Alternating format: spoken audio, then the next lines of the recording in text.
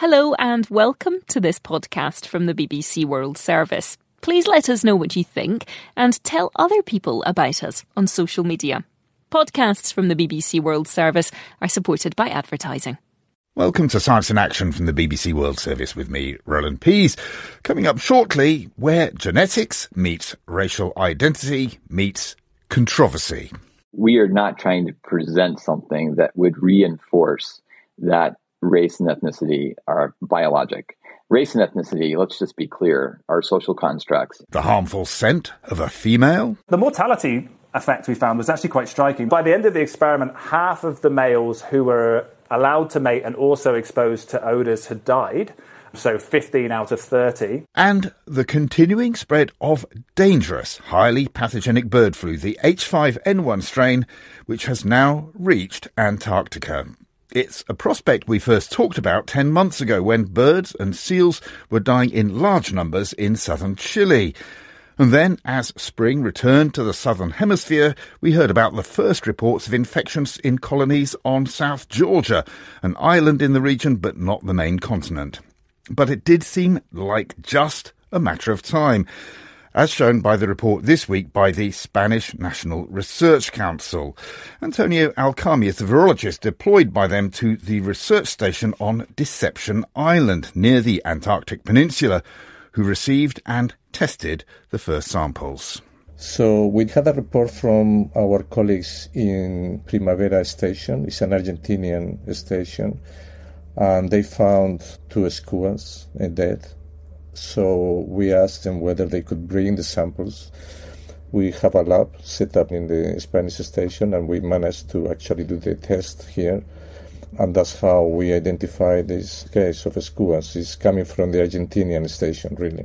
That's on the Antarctic Peninsula, is it? Yeah, correct. This is about 10 hours by ship. And were these 2 birds, were they the only birds that they suspected, or did they just bring you a subset of a larger number of birds? They actually took some samples from penguins in the proximity of the station, but they didn't have any signs of infection. But there are reports of other skuas in other stations in the peninsula, in mainland. So they haven't been tested so far, but we suspect that maybe it's spreading in skuas at the moment. Are skuas colonial birds? Do they live in large colonies on the rocks, on the cliffs, or what? Well, they actually live around penguin colonies because they eat the carcasses of penguins. And they spread quite a lot. I don't think they live in large colonies. Because what I'm trying to build up is a picture of what these 2 birds that you've examined might tell us about the bigger danger in the area. For example, you won't know how they picked up the virus, but it sounds like they could have picked it up from their scavenging. Yeah, that's one possibility. I mean, skuas are migratory birds. They will come from South America, so they may have brought the virus themselves. That's one possibility. One hypothesis that people have been talking about is that a sick bird will not be able to make it here, will not be able to fly so long across the ocean. And that's a physical barrier which I think is preventing the spread of the infection, probably from South America. So the other possibility is that they came with sea mammal, for example, infected. They are eating the carcasses of these infected animals and they become infected. But you're based at the moment where you are because of the Spanish concern about the way things are developing there? Well, it's an international concern. I think all the polar programs are connected. We've been working with Chile, Uruguay, Argentina, which are in the area. So all the programs are really monitoring this. The Spanish program, of course, they were concerned, especially because some groups are working on penguins, and we didn't want to work on infected penguins. So that was the reason. Other programs, they have actually cancelled some of the projects. I mean, we have spoken before to the British Antarctic Survey, and last week there were more reports of fairly widespread deaths of sea mammals as well as of birds on South Georgia. You're much closer to the mainland, and you're now seeing it actually on the mainland of Antarctica, which must be a big concern. Well, yeah, that's the different thing of our report, is that South Georgia, we knew this is clearly there, the virus, but as far as we know, it had not jumped to mainland Antarctica, and this will be the first report. So it is a concern. My personal view is that it's going to happen. We are lucky that it's happening late in the season. I've been monitoring a penguin colony, and everything is going fine. The chicks were growing. They are now adults. They are leaving the colony. And so it's not going to affect this season. But if next year the virus is already here, then that may have a big, big impact. When we spoke to Ashley Bennison from South Georgia, they were having to send their samples back to the UK for detection. As you've taken the appropriate equipment out with you, have you? Yeah, this is what we have done, which is maybe unique here, is that we brought all the equipment needed to do the analysis here. So it is complex because normally a PCR test would be sufficient to make a diagnostic, but for avian flu, we need to do 2 PCR tests, one to confirm there is flu virus, a second one to confirm the subtype, H5, and if that's positive, then we need to sequence a little bit of the virus, which will tell us exactly whether this is the highly pathogenic virus. And that's what we have done here. Okay, we had equipment to do this in Antarctica. Normally, as you said, they had to take the sample back to the UK, but we are able to do this here, which is, I think, is very good because it gives us a very rapid response. And with the genetic information, will you be able to see exactly which source it was? Because I know that, you can tell subtypes of these strains and the different routes that they've taken through South America, for example. We are at the minute, as we speak, sequencing the whole virus. That sequence will tell us how different it is from the viruses were sequenced and identified in South America. And that will be very interesting. My prediction is that it's going to be almost the same virus coming here. One reason I've been so concerned about it is that my image of birds on Antarctica are of these huge colonies living very close to each other. They're very communal, and that's the conditions in which the virus can spread quite easily. Yeah, I fully agree. That was my concern as well, because if you work in these penguin colonies, they are all mixed up all together, very, very close. The virus transmits by air and feces, so the virus will spread very, very easily in that situation and can cause very high mortality. We don't know exactly the mortality in these penguins, but maybe in the order of 30% mortality, even higher. This is an exponential process. It can take a long time to start.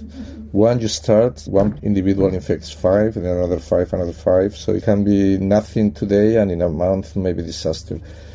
We'll see how it evolves. At the moment, it seems to me that it's going slowly, which is good news. And what's the seasonal behaviour of, for example, the penguins? Do they tend to sit out on the continent during the winter, which is coming up, and disperse during the summer for feeding, or is it, something different? Well, I'm not a penguin expert. I'm a biologist, nor am I. Biologist, but but this is a good question because I asked this to the experts, and it's a bit surprising. They don't really know where they go.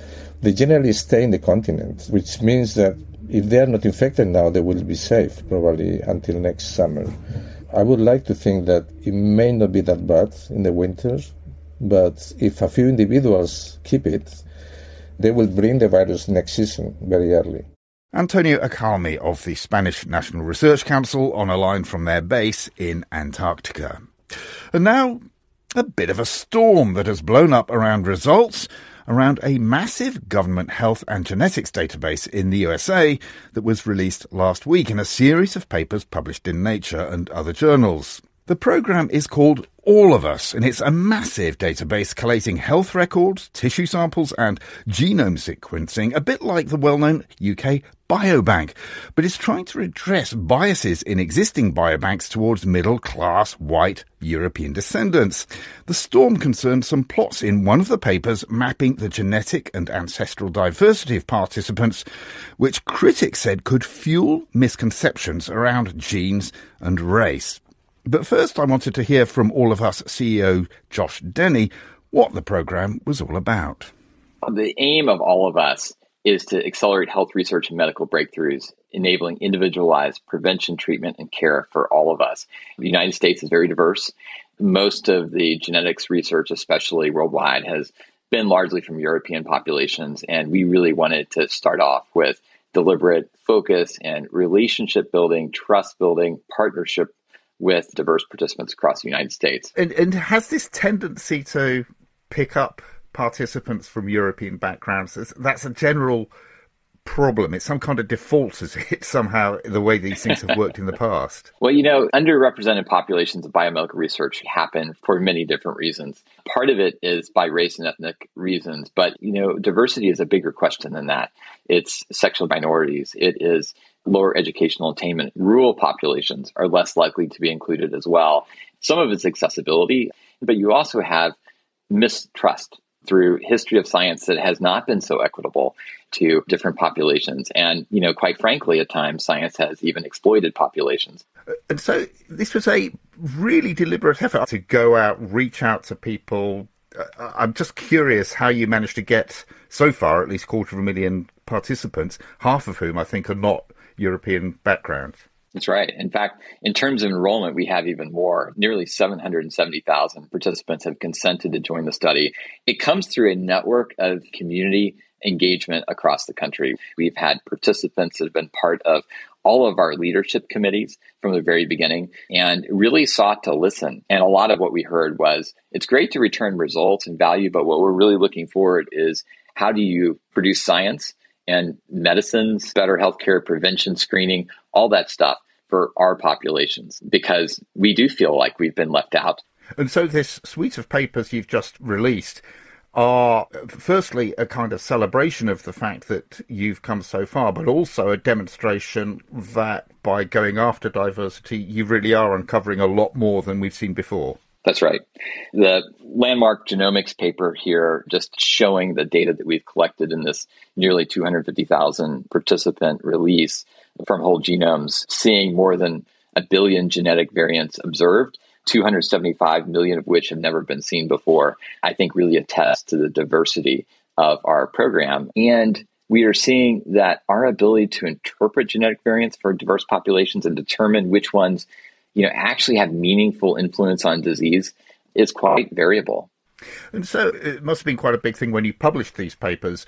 But a lot of the commentary, which must be a disappointment to you, has been on this this pair of figures in the paper that are a way of displaying the genetic data in a simple form, but correlating it with ethnic diversity. Was this figure central to the point of the paper, or was it just trying to illustrate the kind of reach you were getting? It was not central to the point of the paper. We were trying to show, in fact, quite maybe the opposite of what some of the concern has been. What the plot shows is the diversity of our genetic data and the diversity of the population, and trying to make the point actually that the complexity is beyond those labels. So these UMAP plots, as they're called, are what all the fuss is about.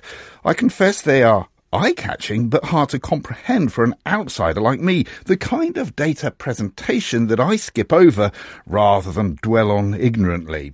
But according to geneticist Ewan Birney, Deputy Director of the European Molecular Biology Labs and one of the critical commentators, these kinds of plots attempt to represent key aspects of thousands of massively complex genomes on a two-dimensional graph. How do you get a very high-dimensional space, so a space with maybe, in this case, in genetics, 300,000 dimensions, and how do I kind of squash this down onto 2 dimensions? And obviously, if you've got 300,000 dimensions, you want to put it onto 2 dimensions, you are going to make some compromises. So you have to decide programmatically how you're going to compromise. This is some kind of silhouette, as it were, casting a shadow of all the complexities of 250,000 people with their large genomes and trying to make some pattern out of it. Yes. So very quickly, our relationships with other people, when we look at genomes, they're sort of family trees, but they're these rather strange family trees. And it's the way I think about it is it's 300,000 different family trees. And we want to represent those family trees now in 2 dimensions where each spot is a person. We just don't have the space, we don't have the colours and the space and the dimensions to do it. The way the authors have used UMAP here is basically they've said, look, we're really interested in very close relatives, so first cousins, second cousins, and make sure you put points together when they are very close relatives. And then just for everything else, just try and fit it onto 2 dimensions. And the actual layout is very, very arbitrary. You can change it completely arbitrarily to make basically good-looking pictures. And then these dots are colour-coded according to whether, in US terminology, they are Asian or Black or African American, Middle Eastern, white, European, and so on. And so you're getting these sort of patches of colour on this sort of scatter graph. That's right. The colour represents, in the US Census, they get asked this question, are you African American? Are you European American? Are you Asian? And people tick the boxes.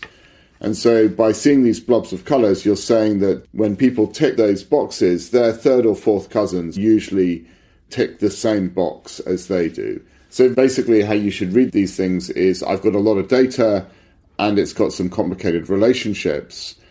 And the UMAP method, by definition, prioritizes the very closest relationships. And that seems to be the important message I'm getting. Now, a feeling from the nature of the rest of the paper is that what they're trying to emphasize in these diagrams is that they have succeeded in being extremely diverse in the way that they've selected people, that only half of the participants are European, and they've got lots of other diversity within there.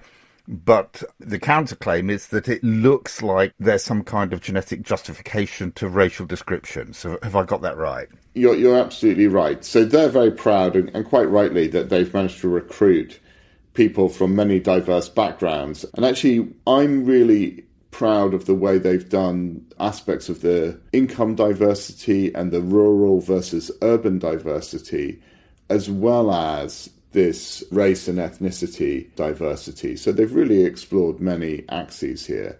I think there's been a misstep here in that some people can take this figure and it bolsters some beliefs about the way race or ethnicity really is a sort of profound grouping of people, that ethnicity is somehow very aligned with genetics, when in fact that's not the case. The terms we use is linked to genetics around the visible features like skin color, but really isn't anywhere else in the genome. We are not trying to present something that would reinforce that race and ethnicity are biologic. Race and ethnicity, let's just be clear, are social constructs, and it is often conflated with genetic ancestry or genetic similarity. But those topics are far more complex than what we could ever show in a simple plot. But that being said, I appreciate the criticism, and I think it's an opportunity for us to learn and certainly move forward and be more thoughtful in the future in how we can reflect our images to explain our data sets. I'm just interested that you use that phrase, social construct, because in a sense, in going for diversity, it's going for people who are often in the margins of society and so on. So in a strange way, this is sort of at the heart of the work that you do, but it's then conflated with this genetics. That's right. And collecting self-identified race and ethnic information is still important. We are not just a genomic study.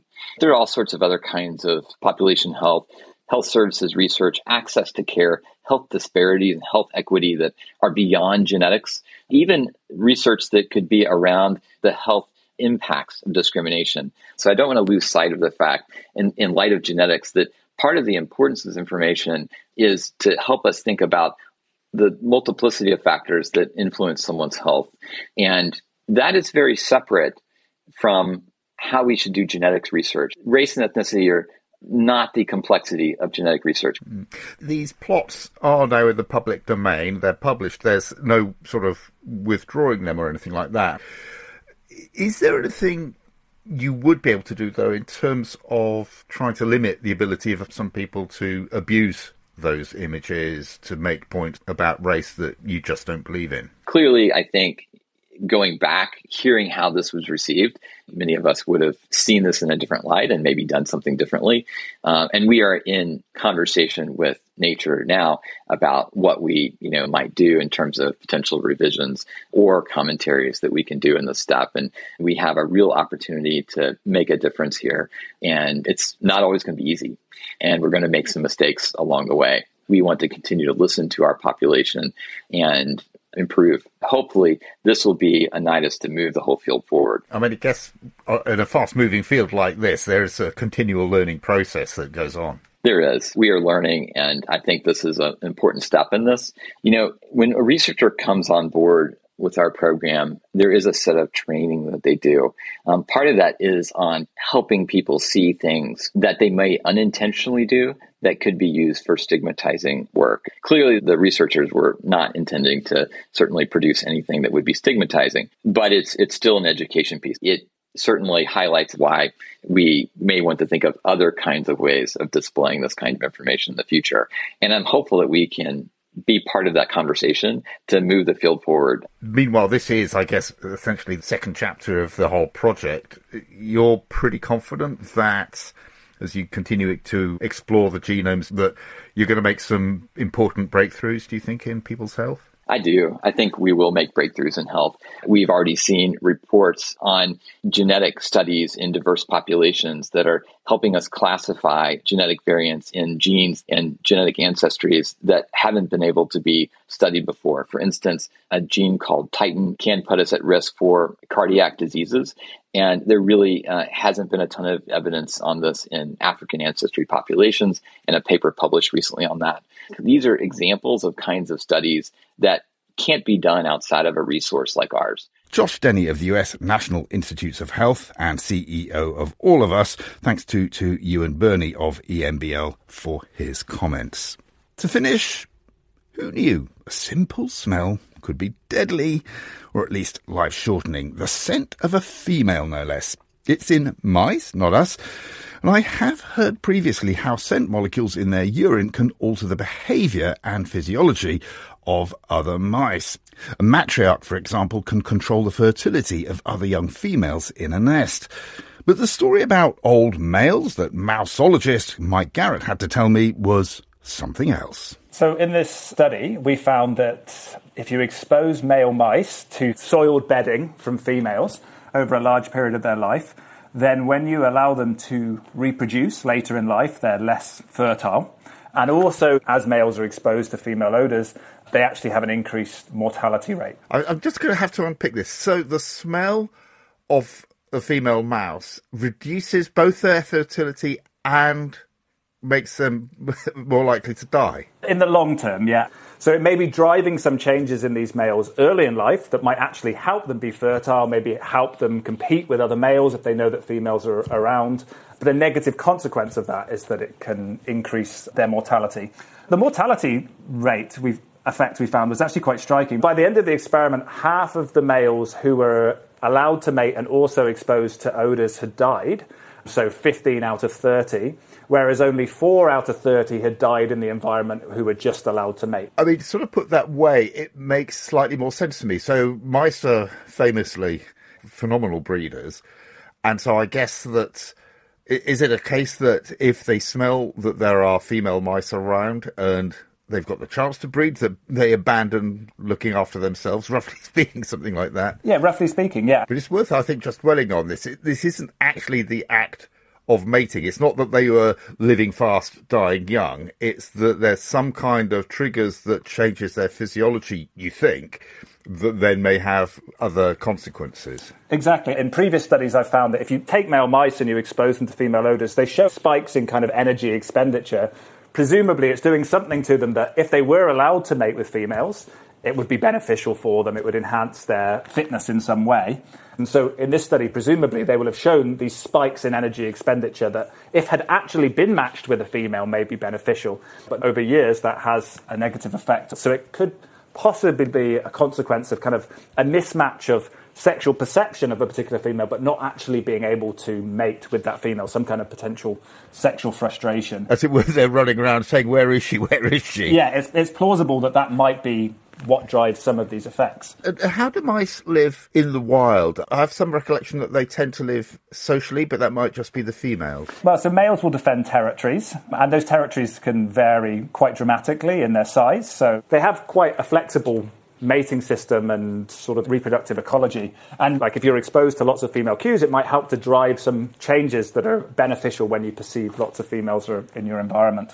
Interestingly, if you go out and catch a wild mouse and you bring it into the lab and then you study its lifespan, the wild-derived mice actually live a lot longer than the lab mice. And that's presumably because when people domesticated mice and developed these different lab strains, there was selection within the laboratory for those animals that became sexually mature really quickly and reproduced a lot. So those ones who passed on their offspring sort of carried on that lab strain generation, whereas the wild-derived mice do not reproduce as fast. So there's actually something that does kind of keep a check on how fertile a mouse is in the wild, and presumably to, have benefits for them in the longer term of their life cycle. I mean, we've been talking very much about the male mice. What about the female mice? Does it go the other way? We did a study looking at short-term effects on metabolism, and we found that female mice exposed to male odours won't show the same metabolic changes that males will show in response to female odours.